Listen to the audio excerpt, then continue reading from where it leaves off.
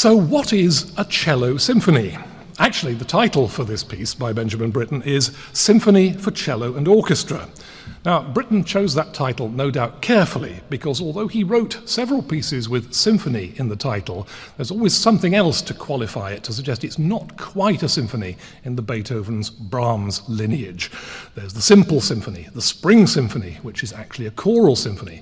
There's the Sinfonia de Requiem, which is actually based on texts from the Latin Mass for the Dead, and this work, Cello Symphony.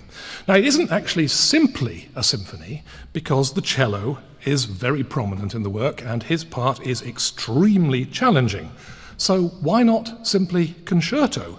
After all, it's got a big solo cadenza between the third and fourth movements, and it's pretty challenging writing, so why not? Well, as we'll see as this program develops, the relationship between the cello and the orchestra isn't really like any kind of concerto, at least not one in the standard repertory. You certainly don't get that kind of block contrast that you get in, for instance, Baroque concertos of the 18th century. If you think of Vivaldi's Four Seasons or Bach's Brandenburg concertos, you often get a very strongly contrasted dialogue between the soloist and orchestra, very quick exchanges, or even longer, something like this.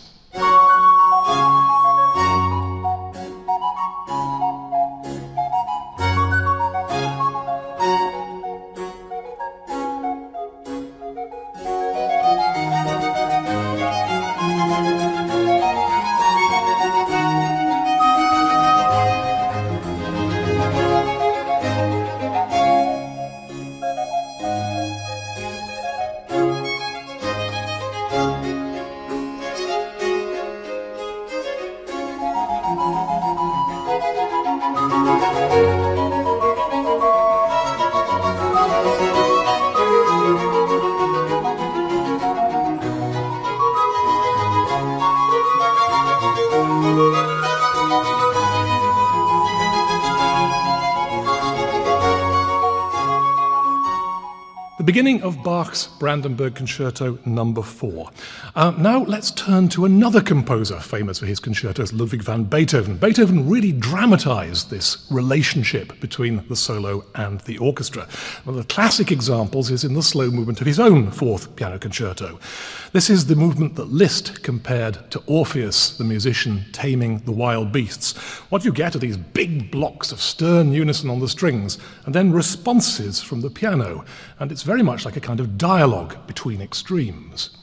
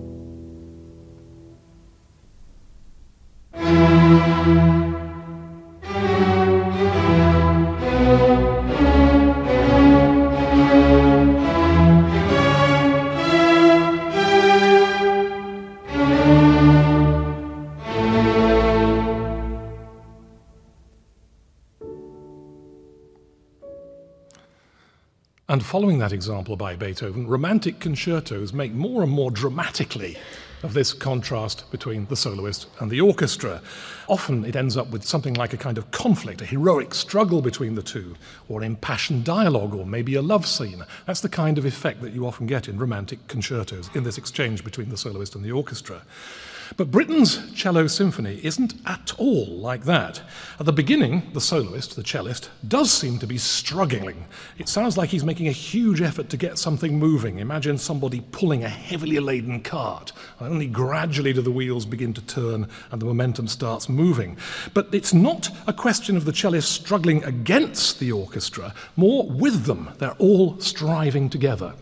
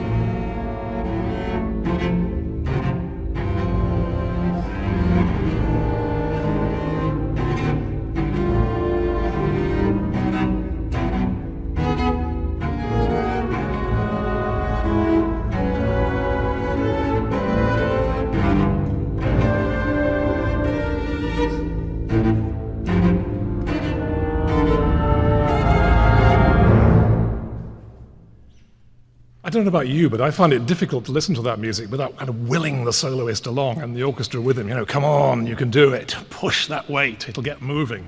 And we've arrived at the end of that extract on A, the dominant of the home key of the cello symphony, D minor. I get, there's a real feeling, isn't there? We've arrived there as a result of a communal effort. You can hear those big, deep bass instruments like the tuba and the contrabassoon, the bass drum, all working with the cellist to get things moving. So, is the cello, in the old Latin phrase, primus inter pares, first amongst equals? Well, in a way, that's true. But this is actually a much more complex and subtle work even than that. Now you'll notice the sound world, which I touched on a moment or two earlier. It's not just the colour, but the whole character of the instruments. First of all, the cello is asserting itself in huge chords around D minor and major.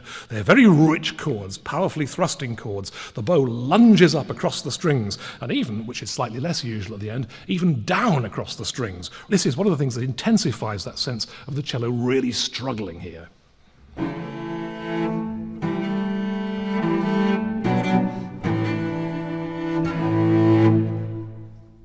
At the same time, you listen to the kind of sounds that Britten uses in the accompaniment.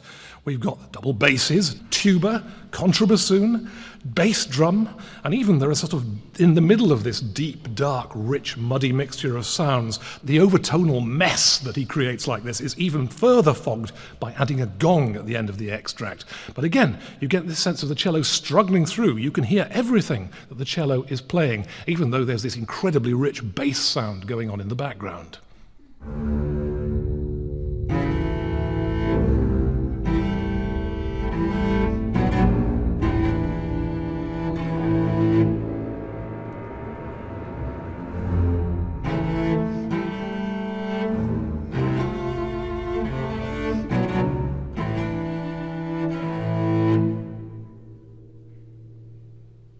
You see, it may seem a little odd to have a cello playing against an orchestra in which there are so many striking and powerful bass instruments, like the tuba. The tuba has a lot to do in this piece.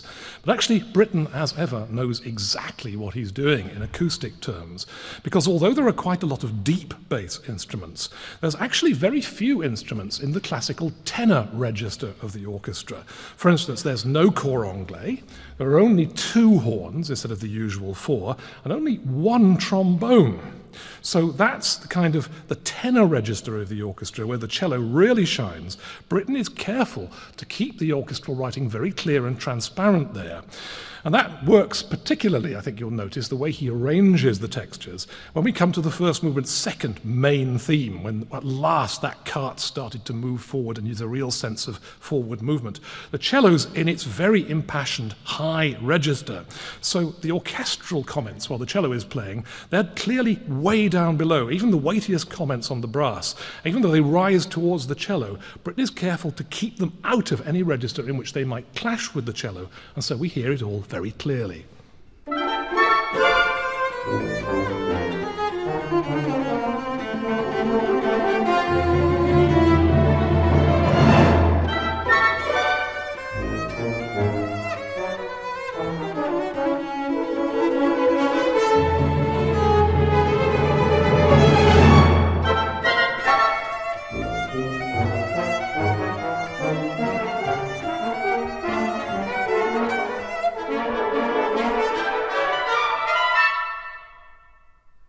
You can hear every note of the cello part, can't you? Even though there's quite a row going on in the background. And that really is good scoring, although it's also an example of, I think, the strength of character of our soloist today, Tim Hugh. Certainly not an important contributor to the effect.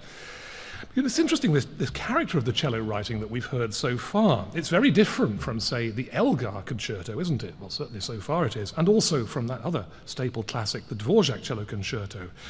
Certainly that's partly a reflection of the character of the soloist for whom this work was written, because Britten was very much the kind of composer who was stimulated by the character of the person he was writing for. And in this case, the commissioner was the great Russian cellist Mstislav Rostropovich. Everyone who knows Rostropovich called him Slava, which is a nice, shorter version of the almost unpronounceable Mstislav. At the same time, it also happens to mean glory in Russian. It turns up at the key point in the Gloria of the Russian Orthodox Mass. Now, that impassioned high writing, that very strong character that the cello writing has so far, or those gritty opening chords struggling with the orchestra, those are very much the kind of style in which Rostropovich excelled. Also, at the time that Britten became friends with Rostropovich in the early 60s, he also got to know the Russian composer Shostakovich, who'd written not long before a superb cello concerto of his own, Cello Concerto No. 1, which in some ways is quite close to a symphony as well. That was written in 1959. Britten certainly knew it when he came to write his own cello symphony. And although Shostakovich wrote his work more as a kind of contest in true concerto style between the cello and the orchestra, again, it was very much written with Rostropovich in mind. And we've got an example of a recording now of Rostropovich playing this in concert. I think you'll certainly hear the kind of character that Britten and Shostakovich very much had in mind when they wrote this music. It's especially gritty. And towards the end of this extract from the Shostakovich, the cello part is actually written on 2 staves. And you'll hear why, I think, when we hear this passage.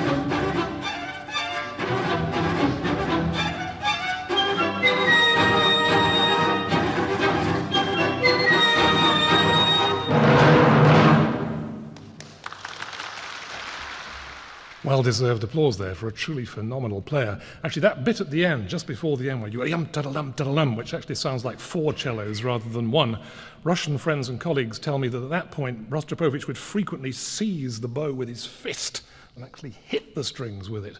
And that was exactly the kind of way that he wanted to produce this extraordinary, gritty, heroic, struggling sound. Now, it's not at all hard to find examples of how Rostropovich's personality affected Britten's writing in the Cello Symphony, and I'll be talking to Tim a bit about that later. You can certainly hear it in the central section of the first movement of the Cello Symphony. This is the passage that normally in textbook terms we call the development section. There's also a passage here where Britten has to write for the cello on 2 staves because there are so many notes going on at the same time. But then there's an interesting reversal of roles when we get to the return of the opening theme. Do you remember those gritty chords that the cello played right at the beginning of the piece when I suggested this was like someone trying to drag a cart into motion? At the same time, we heard these deep swirling sounds from the contrabassoon and these deep low bass notes from the tuba. What Britten does when we get to the return of this idea is he turns it back to front, or on its head. The cello plays the tuba's heavy descending scale and the contra's cloudy, gurgling up and down runs, while the orchestra, the woodwind in particular, play the chords that Tim played at the beginning. Now, this is the kind of reversal of roles you wouldn't normally get in a concerto. It perhaps makes a little bit more sense in symphonic terms.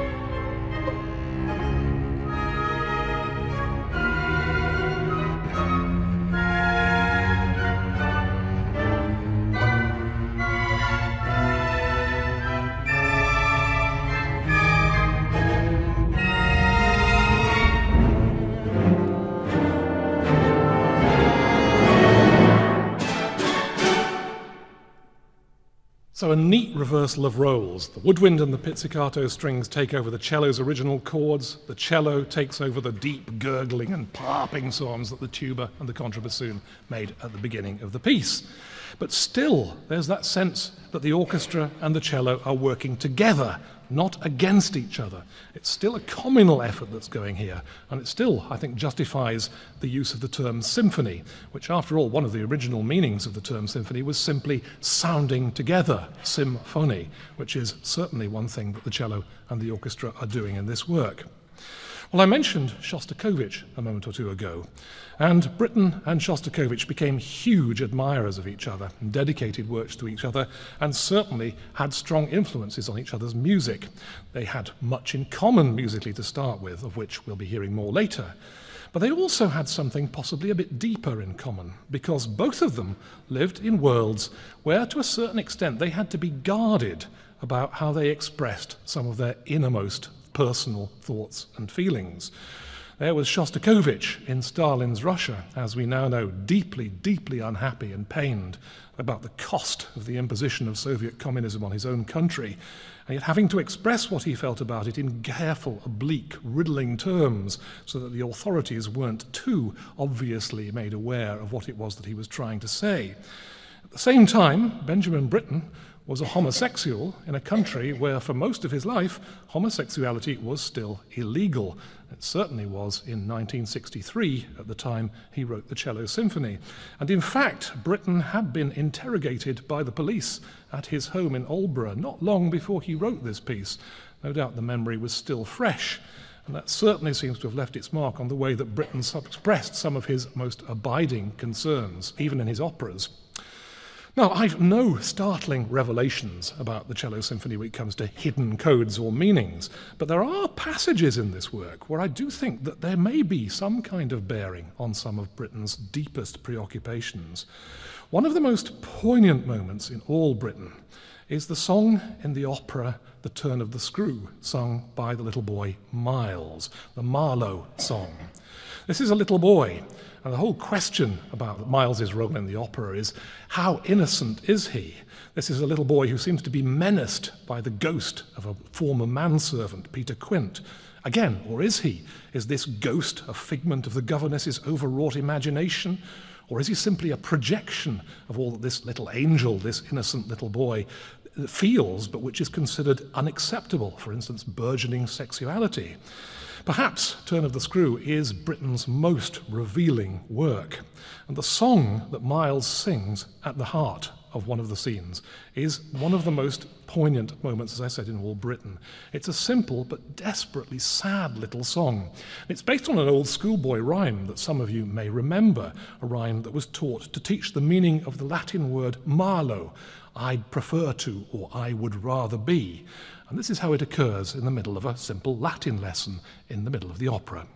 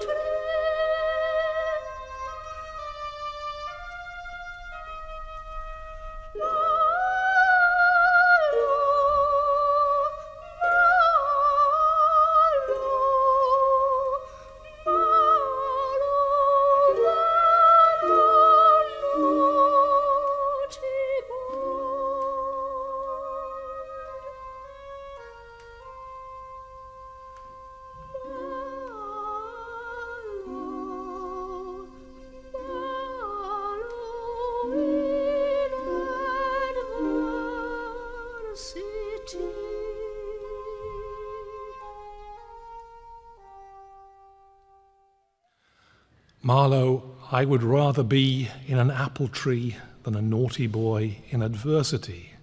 Well, little boys are naughty, aren't they? It goes with the territory.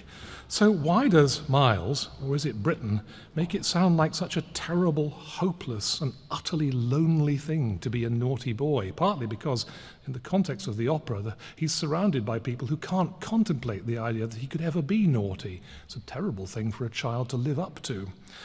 But keep in mind those thirds that he sings, that interval that Miles sings Marlowe to, da-da-da-dum, da-da-da-dum, and listen to the coda of the Britten Cello Symphony's first movement.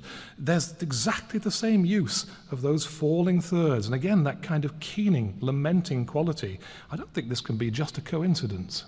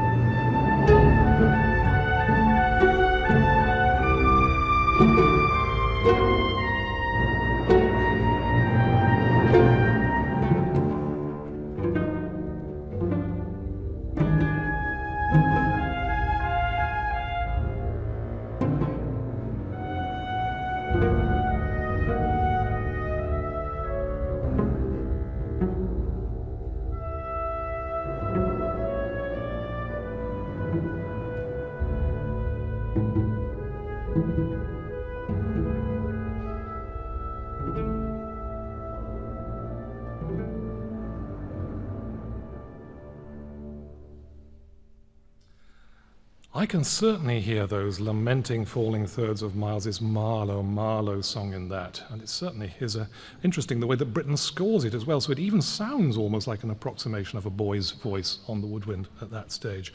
Certainly it's a very haunting passage. But one of Britten's abiding concerns throughout his work, right from his earliest days right through the end, was this whole question of innocence and whatever threatens it, the corrupting influence, the endangering influence. And there are plenty of passages in this work where you can see in instrumental terms that he's returning to this theme and examining it in different ways. For instance, there's a rather good example when we get to the second subject, the return of the second theme in the recapitulation of the first movement. Here's what Britten almost writes, except we've taken out one vital ingredient.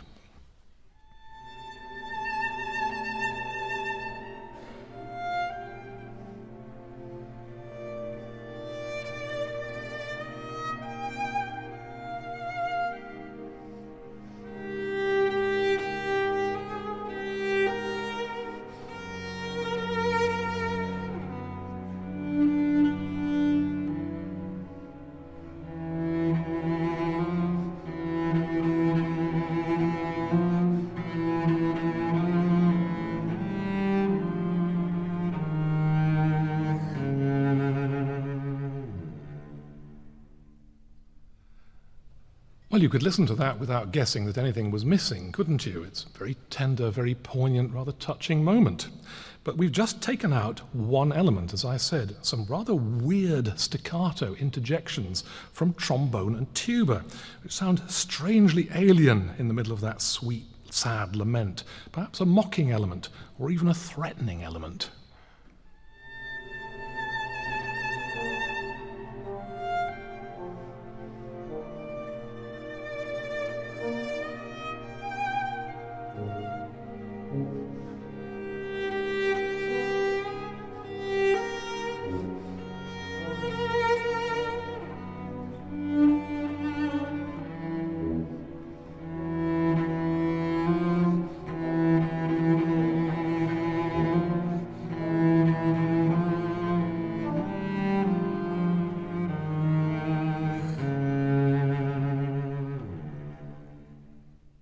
It's one of those extraordinary passages where Britten manages to suggest that something's not quite right.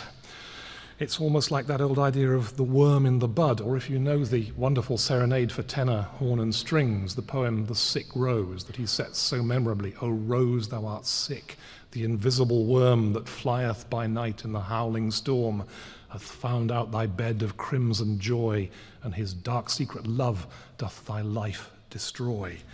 It seems to be a poem, a theme to which Britten returned again and again in his work, and I can't help hearing echoes of it in passages like that, or indeed in the beginning of the second movement, the scherzo, because again, this seems to have an awful lot in common with that kind of weird, nocturnal, furtive world of a lot of the opera, The Turn of the Screw. It's marked presto inquieto, very fast and restless, although you could certainly guess that, I think, from the character of the music. Again, at the beginning, you'll notice the cello emerges from bass sounds, this time a low bass clarinet and a low bassoon.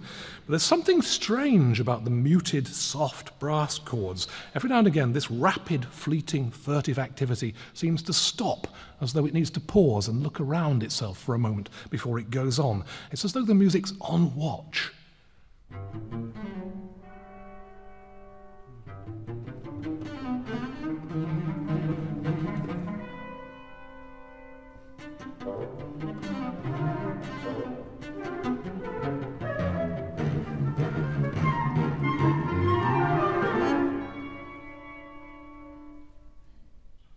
And that strange kind of restless stop-start movement goes on all the way through the outer scherzo sections of this movement.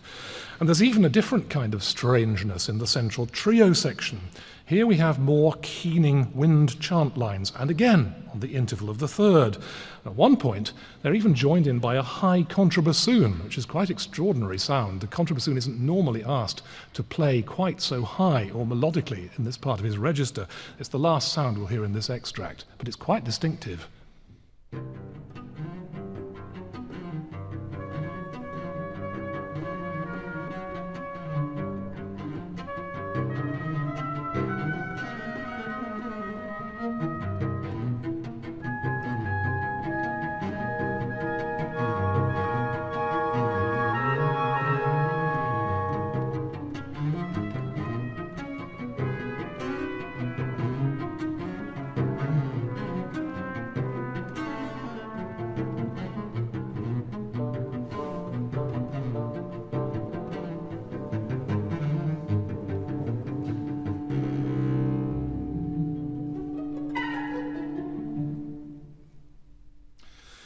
And again, the tiny, condensed recapitulation of the scherzo section intensifies this scurrying, whispering, furtive quality. It reminds me of the ghost Peter Quint's words in the opera The Turn of the Screw, where he describes himself as that life that goes on when the candle is snuffed out.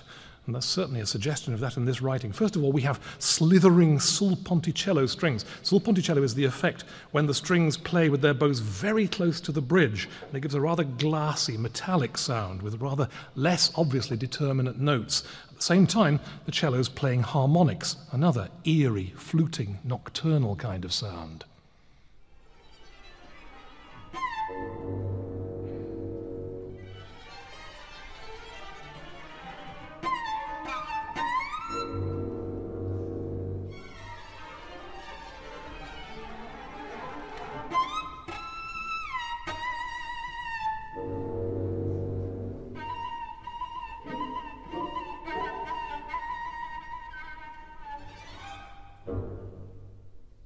Humorous, light touch on the surface, suggestion of something very much darker and deeper going on in the background. It's very Benjamin Britten. The slow movement, the third movement of the cello symphony, is a rather strange business too. Again, we find the cello as the lead singer in a communal group, this time in a very obviously elegiac theme. And again, you'll notice those falling thirds from the Marlowe song, da-da-dee-da, very much part of this melodically. But before we hear the cello and the orchestra join in this elegiac song, we hear first of all a kind of introduction on the timpani, hushed drum taps, unmistakably funereal in character. And yet the timpani's contribution doesn't quite seem to fit with the rest of ensemble. There's something, as it were, about its comments that's insinuating or even downright disruptive about it, as though it's not part of this ensemble. The cello and the orchestra are together, but the timpani stands somewhere else, interrupting the activity.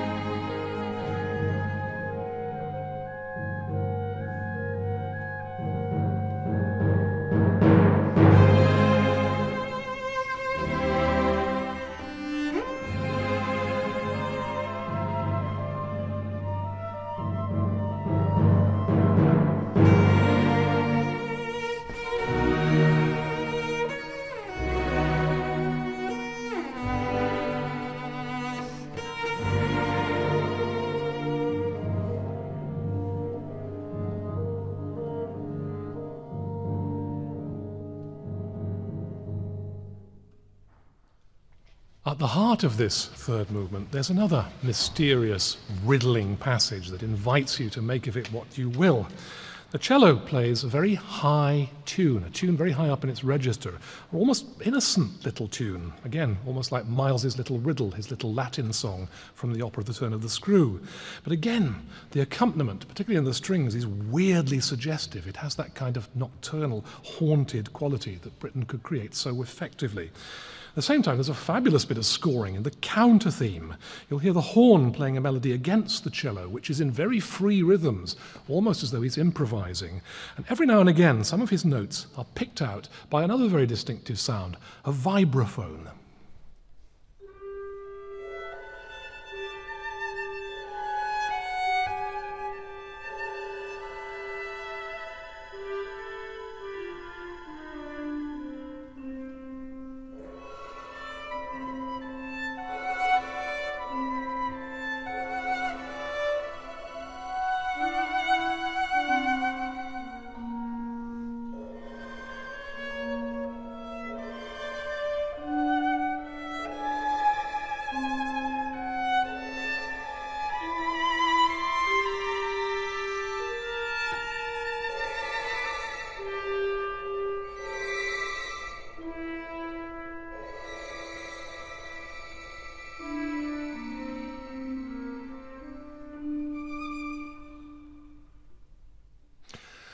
That use of the vibraphone there, just picking out the odd note in the background, is something that definitely left a mark on Shostakovich. I mentioned that how Britten and Shostakovich influenced each other.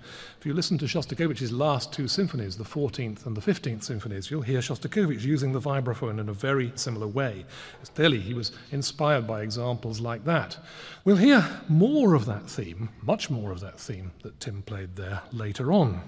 But just for now, in this third movement, that unsettling little nocturnal reverie is interrupted by a baleful version of the first theme of the third movement, now led by the solo trombone.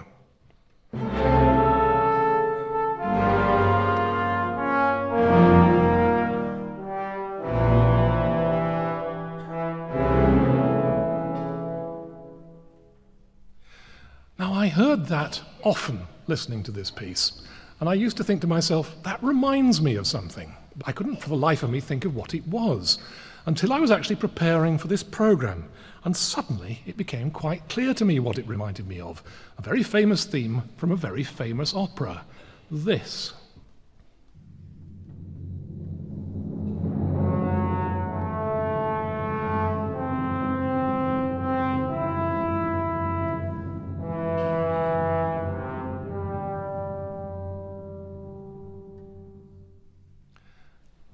Britten's theme is almost exactly an inversion of that. And what is it? It's the curse motive from Wagner's The Ring. And again, those contributions, those unsettling, anarchic, disruptive contributions from the timpani in this movement, which get more and more complex and active as they progress, it suddenly struck me that they also reminded me of something from The Ring. This, for instance.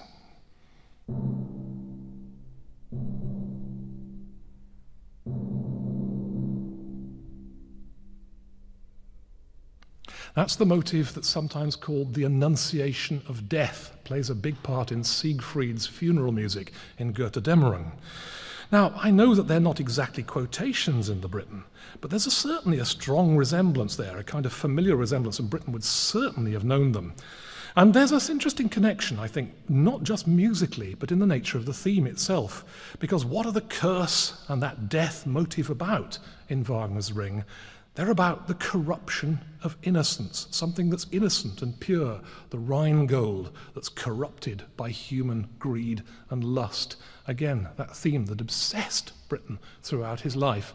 How fascinating that he should seem to be, and I say seem to be, evoking memories of them in this third movement. Well, certainly I said that the timpani in this movement seems sometimes to be a little bit out of sync with what the rest of the orchestra are doing. And that becomes particularly marked when we come to the cadenza, because this is not at first a purely solo cadenza. The orchestra stop except for the timpani. And as the soloist goes on, beginning to develop his meditation on some of the ideas we've heard already in the symphony, the timpani continue playing that repeated rhythm, that funereal drum tap rhythm in the background, fading gradually into the distance. But there's a suggestion they haven't really gone away. They're still there somewhere, pervasively in the background.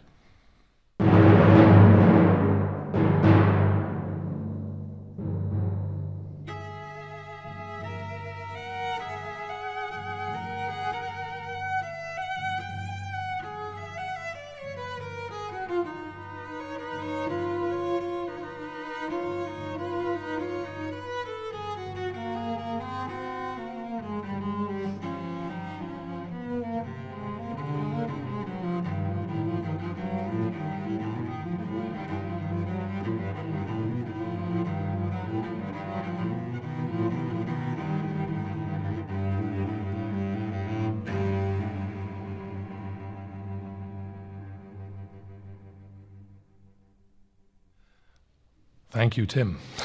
And now this is the passage, I think, to bring in our soloist as conversationalist as well as player, because there are quite a few questions I'd like to ask him about this piece. The cello writing in this cadenza, it's not really what you might expect of a concerto cadenza, is it? It's not prominently about technical display, or that's my view as an outsider. Would you agree with that? The difficulty lies in the part writing, because he likes to interweave various of the melodies that he's created, and you have to play them both at the same time, sometimes quite close together, the fingering. And it is awkward, especially when it gets louder, to have the power on the lower strings to do two parts. That's where it becomes difficult. So here from...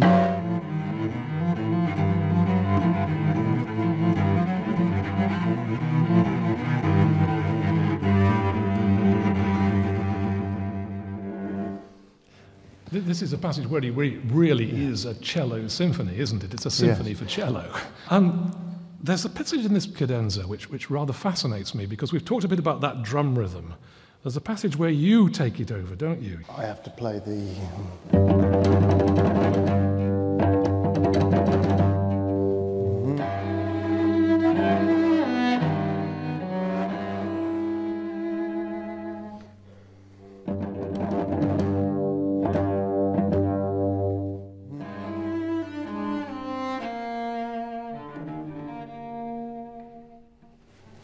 So it really is symphonic. You've taken even this disruptive timpani element and drawn it, as it were, into your sphere. Would you say this cadenza is really the key point in this symphony? Because that's how it feels for me. I think it is a component in it. I mean, he wasn't the only composer to do that. You know, Ravel used to use, and Scheherazade, there's a lot of cadenzas within the orchestra which are accompanied. And I think that was very much becoming the freer part of composition. And Lutoslawski was making sort of repetitions that were ad-lib at the same time. So it would never be quite the same. No, it certainly isn't here. But I think we ought to turn really to the finale now, because this is what, as it were, emerges from your extraordinary deliberations in the cadenza, and from that seemingly innocent little tune, that very delicate high tune that you played a moment or two ago, at the shadowy heart of this third movement. Because it now steps, that tune, as it were, fully into the light, centre stage, not on the cello, but on a very confident, bright sound, a solo trumpet, while the cello provides a kind of striding accompaniment in the background.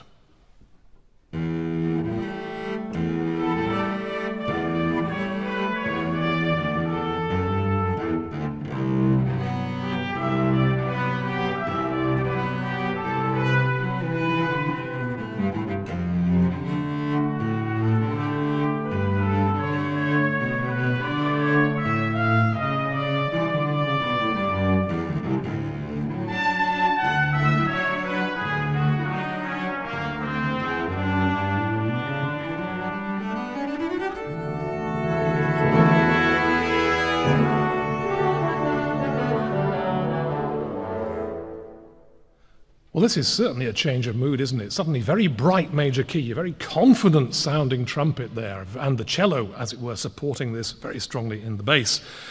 Then the cello then finally singing out very confidently in fourths at the end there. But Britten has that ability, as so often in this piece, to suggest that something's not quite all right here. Because this last movement is a gigantic set of variations, or gigantic in effect rather than duration. It's called a passacaglia, which is a term for a dance form originally, in which a movement is based up on repetitions of a ground bass. And the ground bass is the figure that you heard the cello playing there. What happens at the beginning of the first variation is that the first and second violins enter with some rather frenetic figures in a rapid 6 beats against the theme's 4 beats in a bar.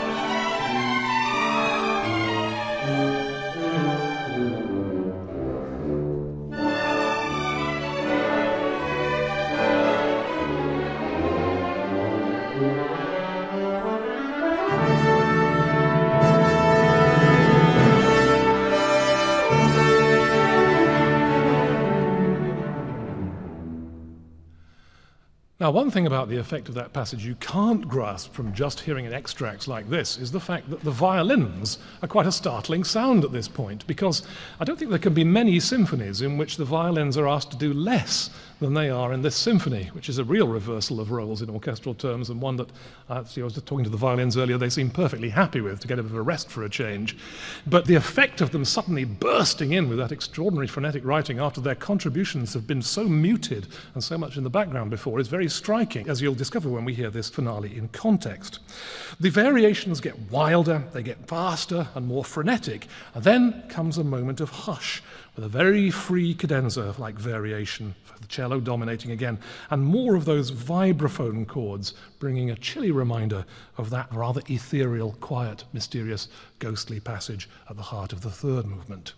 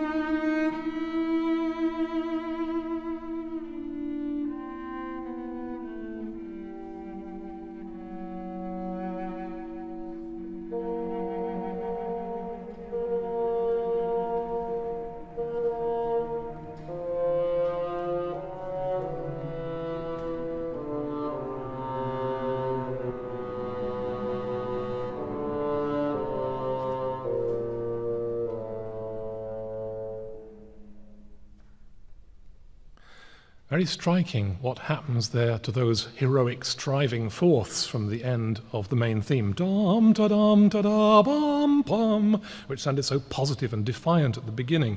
They seem to lose gradually that sense of positiveness and defiance in that passage until at the end, that little comment from the bassoon, Britten very carefully makes the fourths fall, droop downwards lugubriously, as though something of that heroic resolution has finally sort of ebbed into the sand at this point.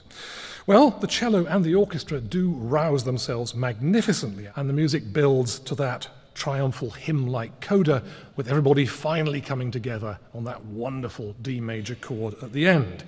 But is it triumphant? It can seem a bit cut short in performance. It's a fascinatingly open ending, in a way. It invites you to make of it what you will. There's no right answer, and it's up to you to decide whether you think that this is ultimately a positive piece of music or not, or whether it's a more ambiguous ending. There'll be an opportunity for you to decide for yourself in a moment when we hear Britten's Cello Symphony complete. But before that, has anybody anything they'd like to ask or points they'd like to raise? If so, do put up your hand. It's interesting to me that when you listen to Britten, every piece of his music is quite unique. He doesn't seem to have a signature. He's so innovative that it's not familiar. It's a challenge. All his music is a challenge. Oh, you're absolutely right. I think that every single one of his great works has its own unique sound world, if you know what I mean. And very typical of that is the way, for instance, that he's arranged the orchestra in this. In a way, it's a classical orchestra with double woodwind to each of horns, trumpets, and timpani. But the business of having just one trombone, having a bass tuba, having a contrabassoon, having the bass clarinet and the slow movement, they add a very distinctive sound to this, and also that sparing, very economical use of the first and second violins. It shows that he really did think every time he wrote, what can I get out of this familiar instrument, the orchestra, that sounds new? I don't think he was ever the kind of composer who was interested in novelty for its own sake. I think it was just that he liked to approach each piece with a clean canvas, as it were. And you're quite right about that. He knows exactly what he's doing at each point. And each of the works that he called symphony, there's no way of confusing them, is there? Because the sound world is so completely different. But he just had one of those, I think, wonderfully fresh oral imaginations. I don't think there's ever such a thing as a routine piece of Benjamin Britten. I notice you nodding there, you'd agree with that. Yes. Has anybody else anything they'd like to ask or a point? Yes, gentleman down here. I love Britten, right? I think Britten was a great guy.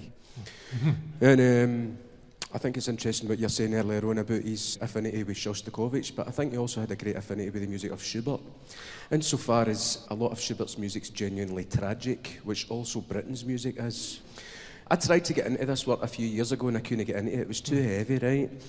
This work inhabits a tonal universe which is very bleak, very dark, and it's something rich and strange.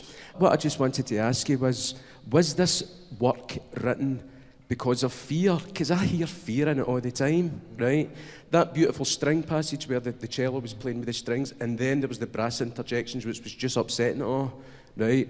To me, maybe after the police came to his house, maybe he just wrote this, you know, because of fear and anger. I don't know. What do you think? Oh.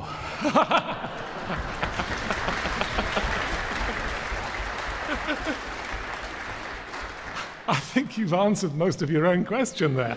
I mean, I absolutely agree with you. Britten is marvellous at presenting a smiling facade sometimes, but underneath you sense all sorts of darker emotions going on. So many people feel this. It can't just be our projection onto the music. And if you look at the subject matter of his song cycles, for instance, so often they're about haunted subjects, about insomnia, which apparently he suffered from terribly. There's that wonderful setting in the Nocturne of the Wordsworth sonnet where the man lies sleepless in his bed as he realizes, it came to me in what world I was. And I think Britten was always troubled by those kind of thoughts. He was always sensitively aware of just what a difficult world this was to live in for some people. Your connection with Schubert, I think, is absolutely spot on. I think Britten said on one occasion that he thought that Schubert was absolutely his favorite composer. And like Thomas Mann said that he would want to hear the quintet, the string quintet, played on his deathbed.